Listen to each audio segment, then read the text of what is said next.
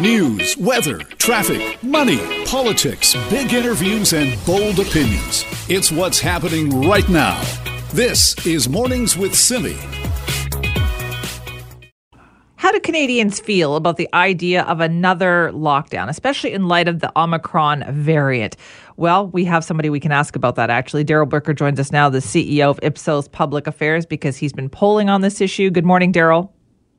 Good morning, Simi. Now, I'm very surprised that you found that 55% of people say they still support another lockdown. Yeah, they do. They're pretty serious about dealing with the virus as it comes back in new waves, but fighting back each of these waves. But I will say that this is a pretty significant decline from where people were back in July. The last time we asked this, where 69% were supporting lockdown. So I think what we're seeing now in the numbers is that there's a certain amount of fatigue, but also questioning about whether or not this is the best way to deal with things.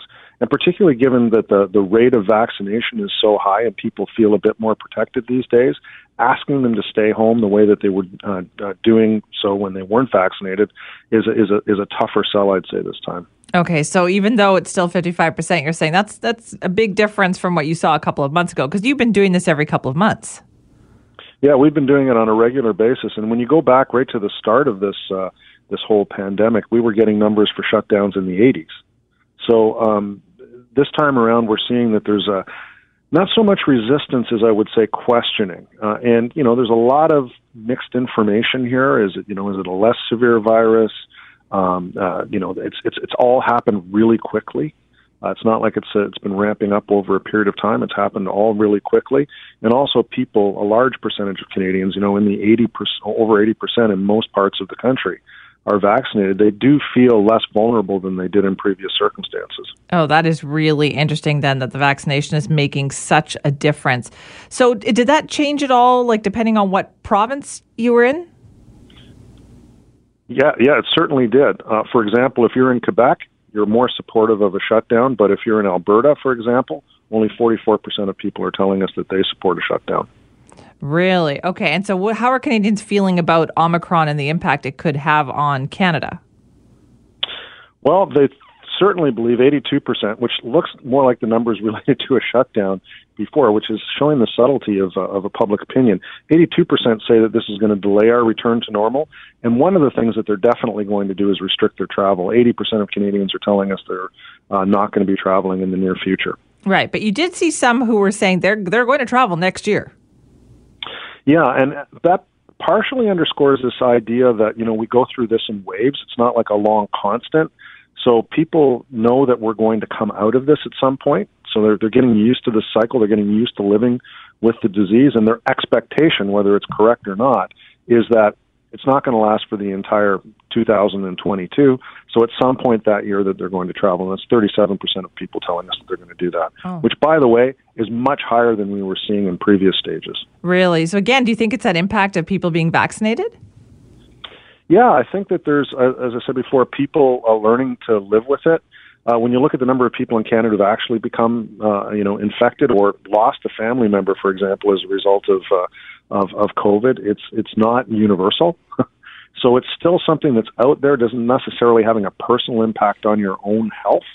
And now that you've been vaccinated, you feel to a certain extent empowered. Whether that's correct or incorrect, that's how people are feeling. I also found interesting here is how people feel about public health officials. So if you were to ask people about how they feel about politicians, seems like a different answer when it comes to public health officials. Yeah, public health officials ranking much higher, but I will say lower than they ranked before. Oh. So, they're bleeding a bit of credibility as we go through this too. So the Prime Minister, for example, just looking at a politician in terms of his numbers, from when we tested this last time, he's down 5 points. Although the most interesting finding I found in all that leadership information was that Joe Biden does about 10 points better in Canada than Justin Trudeau does. In Canada? In Canada, yeah. Okay, that's ironic as well. But yet health officials poll higher than politicians. They certainly do. So we asked about Dr. Theresa Tam, and she's at 64. The Prime Minister is at 49. But public health officials were much higher than this when we were at the peak of the pandemic a few months ago. Right. Okay. So just definitely shows, Daryl, it seems like people's shifting opinions here in this whole pandemic, whereas it felt like people were very adamant for the first year or so. This is different. Yeah, what it's showing is people are adjusting their opinions. They're becoming more, what they believe, more educated. There's a bit of confusion around certain things. So public health officials and politicians are coming back and just, dusting off the playbook that they used the last time around. There has to be recognition, I would say, that the situation has changed. The public opinion environment has changed. It's different this time. Some aspects of what they said before and what they did before are going to work easily, but other parts are going to be a harder sell. Interesting. Daryl, thank you so much. My pleasure. Thanks, Simi. That's Daryl Bricker, CEO of Ipsos Public Affairs. Some very interesting polling that they have done on the issue of Omicron and the impact here in Canada. So what they found is that 55% of Canadians show support for renewed public health measures, such as, some kind of lockdown or some kind of restrictions. The thing is, 55%, that's a lot of people. That's, that's a majority of Canadians. However, if you look at what was previously the answer to that question, you'll see that it is dropping significantly because the number was 63% in September. That's a lot more. And back in July, it was nearly 7 out of 10, so almost 70%. So you can see that it's going down, down, down. And I'm sure it does have to do with people being more vaccinated and feeling more comfortable and getting their lives back to normal. But still, a surprisingly large number, 55% of people say they are in support of another lockdown to stop the spread of the Omicron COVID-19 variant. So where do you come in on that? This is Mornings with Simi. First off, just wanted to say, Agnes, you're welcome. Agnes just emailed me to say thank you. Agnes said, I turned on your program a few moments ago and was so glad to hear that I was not losing it, says Agnes. I was partially awake around 4 a.m. or so, definitely felt something, thinking it felt like an earthquake. I talked myself out of it, says Agnes, trying to figure out what it could have been. Agnes now knows, after listening to the show, that yes, 3.6 magnitude earthquake. Some people felt nothing. Some people, like Agnes, definitely felt it. Let me know what side of that you fall on, simi@cknw.com. Right now, we're going to talk about the concern that's out there for our healthcare system. And I think there's a lot of it because of the potential impact that Omicron is going to have on our healthcare system. So it's timely that Vancouver Coastal Health has launched a new campaign to talk about using the emergency department of your hospital for the right reasons. Why are they doing this? Last year during the holiday season, emergency departments in Vancouver Coastal Health had more than 30,000 visits. But get this, of all those visits, 1/3 of them were categorized as non-urgent, meaning they could have been managed by a different part of the system, such as urgent primary care centers or walk-in clinics. So to talk more about this message that they're trying to get out, joining us is Dr. Kendall Ho, professor in the Department of Emergency Medicine at UBC and an associate physician in the Department of Emergency Medicine at Vancouver General Hospital. Dr. Ho, thank you for being here. Good morning, Simi. Thanks for having me here. Has this problem, do you think, gotten worse during the pandemic, like people showing up at emergency rooms when they don't really need to be at the emergency room? I think this issue has always been there in some ways because it's always challenging for our community members and our friends to develop some unexpected health problems and don't know whether it needs to be treated or not.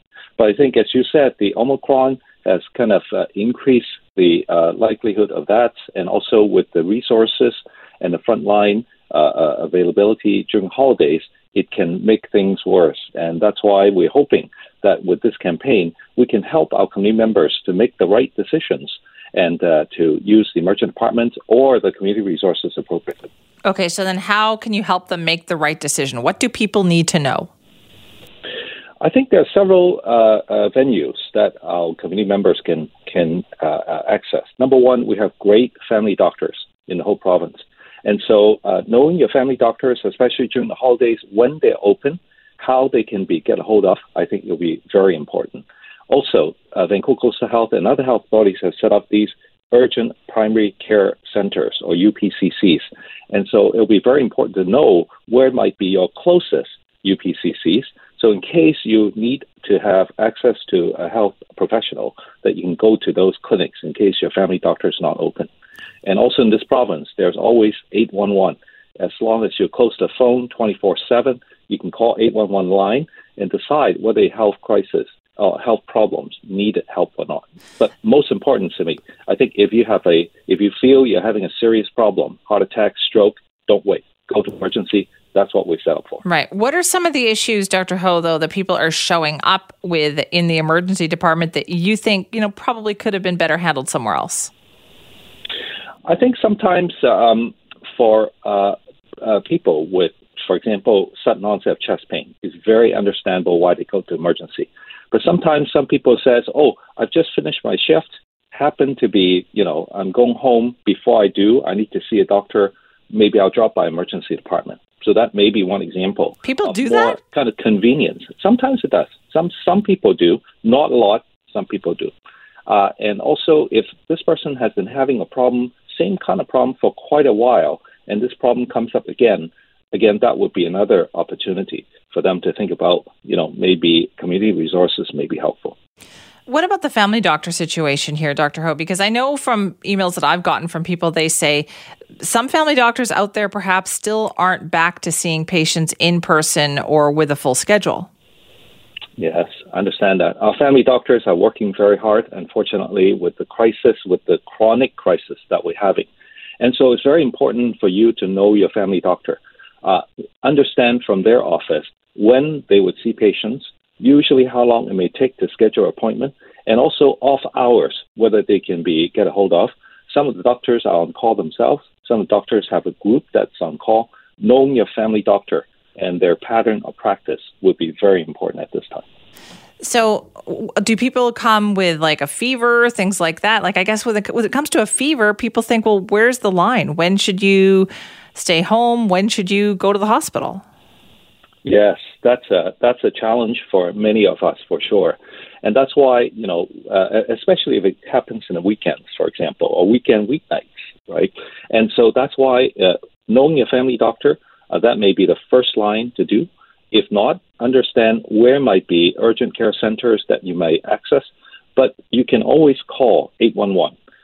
In 811, there's also nurses and, if necessary, physicians who can help you to try to understand your problem and try to help you navigate our health system to get to the right place. Right. What kind of a difference could this make, Dr. Ho, if even like 10 or 20% rethought this and directed themselves to an urgent care center or a family doctor? What kind of a difference could that make? I think there are three levels of differences. Number one, for the patients and for the community members, they need to get the right answer. It's not necessarily going to the emergency department, but they need the right answers. And so knowing your family doctor, urgent care centers or emergency, or 811 can help you with that. Number two, it's very important at this time for us to preserve the emergency department for those who need it. If you have car accidents, if you have heart attacks, this is what we are there for in the emergency department. And we're safe. We have COVID protocols set up so that we can protect our patients so that you'll be safely treated. But also, it is very important with the Omicron, as we discussed earlier, as your newscast discussed earlier on, we need to preserve those capacity for those people who need in-person care. And so both from the front line and also from the health system, we need everybody helping us to make sure that we use the emergency department wisely. Are you worried about that then? Like here, this campaign was planned before Omicron showed up, right?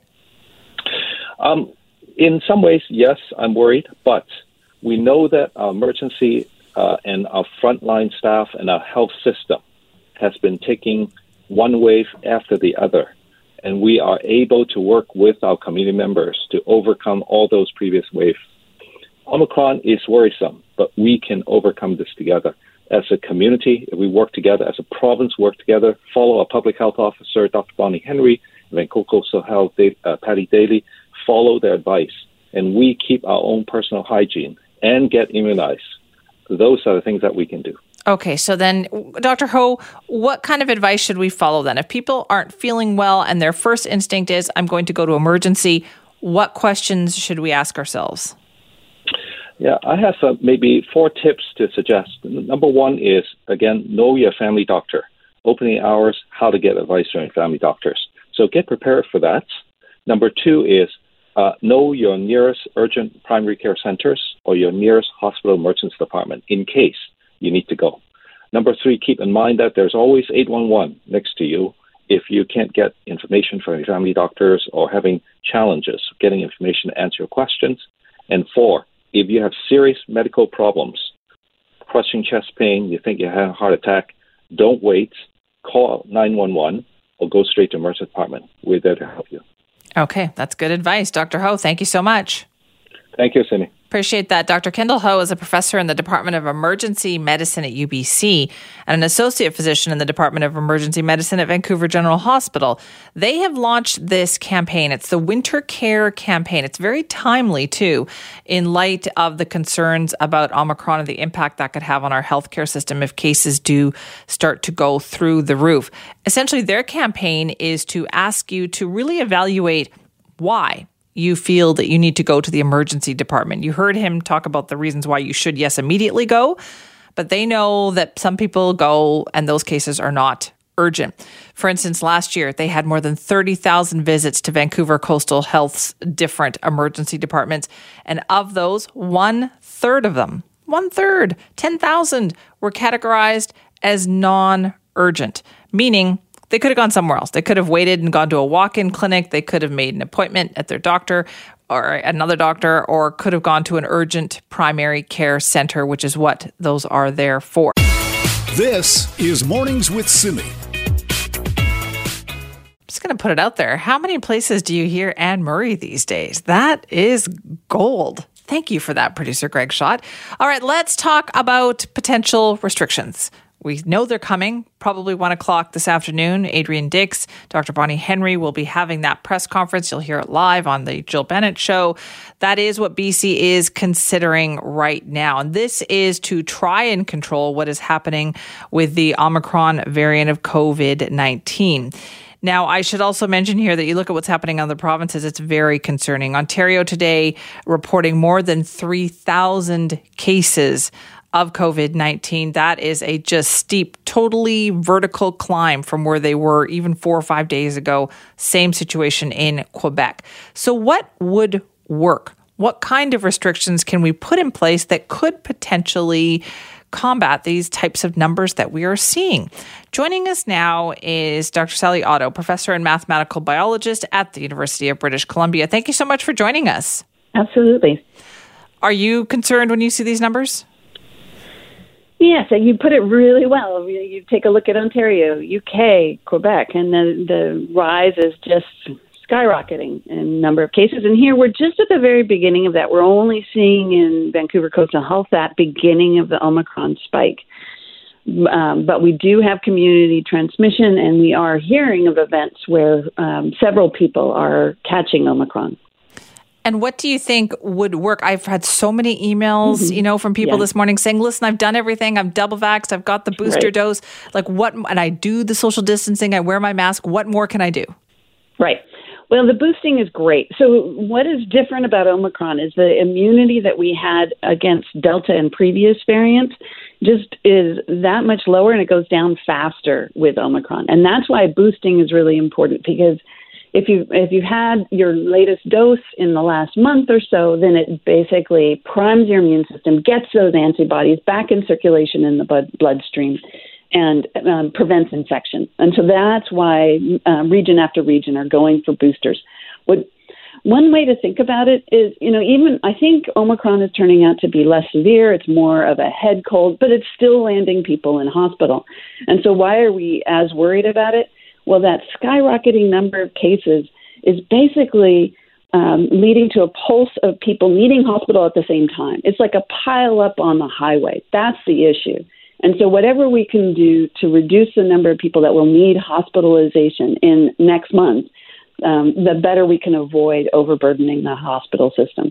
So that's what boosting really can do, is it can protect those people from getting infected and certainly from getting in hospital. Now, I should say that I personally am not all that afraid. If I get Omicron, I think There's many aspects of my immune system. The T cells are able to recognize Omicron. So there's really good news that other aspects of our immunity, even if we do get infection, will still stick and keep us from getting super sick and dying. But you mentioned over and over again how important then the booster shot is. So is BC rolling these out fast enough?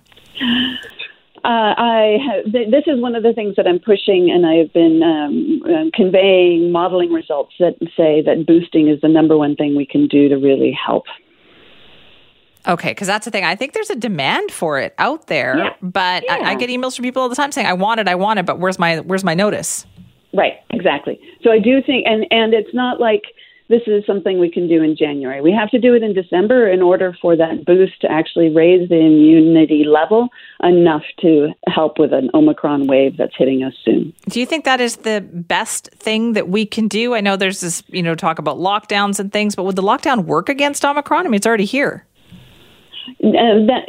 So travel restrictions really help when it's not present. So we're past that. It's present in our community and certainly across the provinces. Limiting travel within the province can help prevent it from moving from Vancouver to other places. And what that can help do is make sure that the pile up is not at the same time in every single part of the province. So I do think really restricting travel, if you are going to travel, please do get access, if you can, to one of those rapid antigen tests. You can purchase it online if you can afford it. And I would take those before making your trip within the province and then when you arrive, just to make sure that you don't happen to be carrying Omicron. Right. I think a lot of people would like to do exactly that, as you described there. But the lack of those rapid tests in this province, have you found that frustrating? Yeah, absolutely. I think rapid antigen tests, they're certainly not as accurate, but they are very accurate when we're infectious. In that period when we have a lot of virus in us and we're more likely to pass on the virus, that's exactly when the rapid antigen tests work best. So I do think that they're especially really useful when people use them to prevent themselves from doing something that they would otherwise do. Like, I'm not going to go on this trip because this came out positive, or I'm not going to go grocery shopping today because this came out positive. Right, but it seems like this time around we want to put more control in an individual person's hands on this. Yeah, absolutely. And I think that the other thing is with Omicron, it's really a game changer that it is infecting so many people that are vaccinated. Now, a lot of those cases are being reported as very mild, but that means it's easily confused with a cold. A lot of the symptoms are different. It's more like a head cold. It appears to be lodging more in the upper respiratory system and the bronchial tubes, not in the lungs. So you have a runny nose, you have a head cold. And so people can mistake COVID. And that's when rapid antigen tests are really useful, is to be able to say, no, this isn't a run-of-the-mill head cold. This is Omicron. How, when you look at what's happening out there, like what questions do you still have about this? Oh, do you want my laundry list? So it's really a brief laundry list, yes, a little one. It's really challenging. The biggest issue is how severe is it for people who haven't been vaccinated, because we still have a lot of people in British Columbia that are not vaccinated, and I'm worried about them for their health. The how severe it is for those people who are vaccinated, that is still an open question. As we have no information at all about deaths, and my hope is that is really, really reduced by vaccination. But that's data we don't have yet. Still more to come. All right. Thank you so much for your time.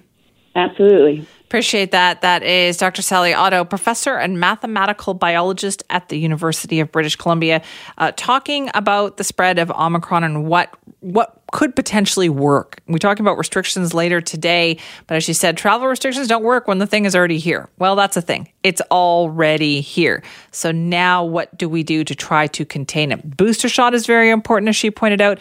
And that's the thing. I get this tremendous sense from people out there that, yeah, I want it. I'll take the booster shot if it means that I can, continue to just do a little bit of what I'm still doing. Give it to me. But that's the thing. Will we hear more about that today? Will we hear about a change strategy in rapid testing? Will that be made available more widely? in Ontario this morning. So they had announced this week that they would make rapid tests available through the liquor stores, which I thought that was kind of a weird choice, as other people think that's a weird choice too.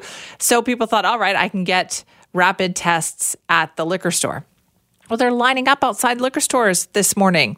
Dozens and dozens of people at different locations of the liquor stores, and the tests are not still widely available. So you can tell the demand is there. So what is BC going to do about that?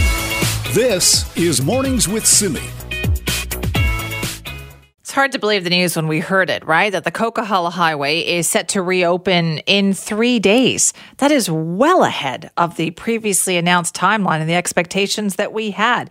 Now, it will be for commercial vehicles only, and there are a lot of rules about this, but boy, our highway system, people have been working flat out to get that back up and running. So we thought, let's get an update on all of this now. Joining us is Rob Fleming, the Provincial Transportation Minister, who probably hasn't had a solid night's sleep in more than a month now. Good morning. Great to be back, Simi. Thanks for having me. Well, let's talk about the Coquihalla first of all. Are you surprised by how quickly crews have been able to work on this? Yes, I've been continually surprised with information from the field, and it's all been positive. It's all been despite weather, despite, we had those 3 storms that followed the major storm event. They worked through it all, and the contractors and the workers decided to work as hard as they could get to see whether they could get to what we were able to announce this week, which was reopening before Christmas time. And it's staggering, the pace of the work and the quality of the work. Because I was up on site exactly a week ago looking at the reinforcements and what they did to strengthen abutments that had water flowing over it, and the armoring they've done on different parts of bridge structures, and how they treated roads that literally disappeared, like at the Othello section there. It's just amazing. It's just amazing, the engineering concepts and designs that came up with it, and then just putting them into action. I want to talk more about that, but also let me just ask here then, where did all the people come from to work on this? Were they pulled from everywhere? Yeah, and in a crisis too, we just relaxed rules about, Treasury Board approvals and sign-offs. It's just let's work with the road maintenance contractors who will hire equipment, hire crews. So they came from many different areas. They worked really well with Trans Mountain pipeline workers as well, who were addressing the same weather event that threatened their infrastructure on that corridor. And so both teams were trying to get access to the same area. And in essence, we had, double the workforce because the pipeline crews and the road builders were working side by side and working together on that. And so, they just, people wanted to be on this job. The road builders like a challenge in normal times, but they like a crisis and the opportunity to serve British Columbians. That's what I got a very strong impression about when I met with some of the workers last week on site. So they were tired. They'd been working very, very long hours away from their families, but they knew what they were doing was really important. They were proud to be part of it. Well, it's amazing, absolutely astounding what they've been able to do. So what does that mean then? So the Coquihalla, what time on the 20th is that going to open? What do we know about that? Yeah, we'll have to update you and your listeners a little closer to the time, but what we've said was no later than Monday afternoon, and depending on some paving and some final work over the next 48 hours, we'll be able to confirm the exact time, and we'll communicate that obviously with the trucking industry, and the commercial truck driving users will be needing to be first to queue up there and use the Coquihalla on the exact time of reopening. And then after that, 24 hours later, the Highway 3 will be open to general travel. Okay, so what do you think that means then for the other highways? Once the Coquihalla can have limited reopening, what does that mean? I think what it's going to mean is that with 3,000 trucks per day going back and forth on the 3,000 trips, I should say, on Highway 3 right now, I think you will see 85 to 90% of that migrate to the number 5. It's been pretty harrowing for a lot of truck drivers who are not used to the number 3. They want to get back on the number 5, which they're used to. And the number 5 is going to be a lot faster. So even with the damage it's sustained, the repairs are of such quality that there are a couple of areas where we lose lanes and go from 4 to 2, and speed limits will be reduced from down to probably 50 or 60 kilometers at most. But there's a lot of open 4-lane road that'll be 100K or whatever the posted limit is. So it's only going to add 45 minutes to delivery, which is a big difference from the number 3, which is mountainous, steep, windy, and has been much slower. Okay, so that's happening. We know that. That is great. What about Highway 8? Highway 8 has sustained significant damage, and we haven't been able to give an update on exactly how we're going to proceed. You know, we've literally lost big chunks of the highway into the Nicola River. So we'll have a more fulsome update on that in the new year. There's a lot of design work and engineering, and there's a commitment and meetings between the province, the federal government, and Indigenous communities on that corridor. So we're really taking a tripartite approach with the federal and Indigenous governments making decisions together on how we rebuild that. Highway 1 through the Fraser Canyon is still looking good for a mid-January reopening. It'll be similar to the Coquihalla, like it won't be the same highway, but it will have temporary fixes that allow it to be usable. Right. You talked about the design phase of this, and I'm so curious about that is how do we prevent or, hopefully prevent something like this from happening again? What are we doing in the design phase of fixing these highways that will change things? Yeah, so like for these kinds of storm events, it's going to have to be a vastly superior drainage system. In some cases, it shouldn't be culverts; it should be bridges. You'll have to look at the upslope conditions. I mean, look, we've planted 1 billion trees over the last 3 years to respond to the changing hydrology that wildfires have brought to the province, but there's going to need to be more thinking on how we restore the land to protect our infrastructure as well. So there's going to be a lot of different things to consider. So what kind of a timeline do you foresee for that? Is that more of a longer term project? For Coquihalla specifically, you mean the permanent or just in general? Just in general. Like how can we fix it so we know these kinds of problems can be avoided? Yeah, so that's been a very good discussion with the federal government over the last few weeks. We actually have more than a decade of thinking with a couple of different engineering think tanks at the University of Victoria and other post-secondary institutions in our ministry on exactly this, what more resilient infrastructure looks like in an age of climate extreme weather events. So the thinking and the principles and some of what engineering standards should look like on a forecast basis as opposed to looking backwards 100 years has already been done. What needs to be changed, and I think this can be done quickly, is policies, including funding policies, to account for the higher standards that we're going to need if our infrastructure is going to be built to survive these kinds of storm events. Right. I bet you thought that being the transportation minister would be a little bit quieter, perhaps, than being the education minister? Perhaps. I think I was on your program in the early first 6 months of the year. We were talking about Broadway SkyTrain, and then we had the announcement in July about the Surrey Langley SkyTrain and the Massey Tunnel, and then we're building, and now we're rebuilding. That's the way BC always goes, right? So thank you very much for joining us with all those details this morning. We appreciate it. Well, thank you for your coverage on a wild, topsy-turvy year, and best to you and your listeners, and have a happy and safe holiday season. Well, and the same to you. Thank you so much. That's Rob Fleming, the Provincial Transportation Minister, with an update on the highways that need serious help, where the help is coming, and the plans for the future.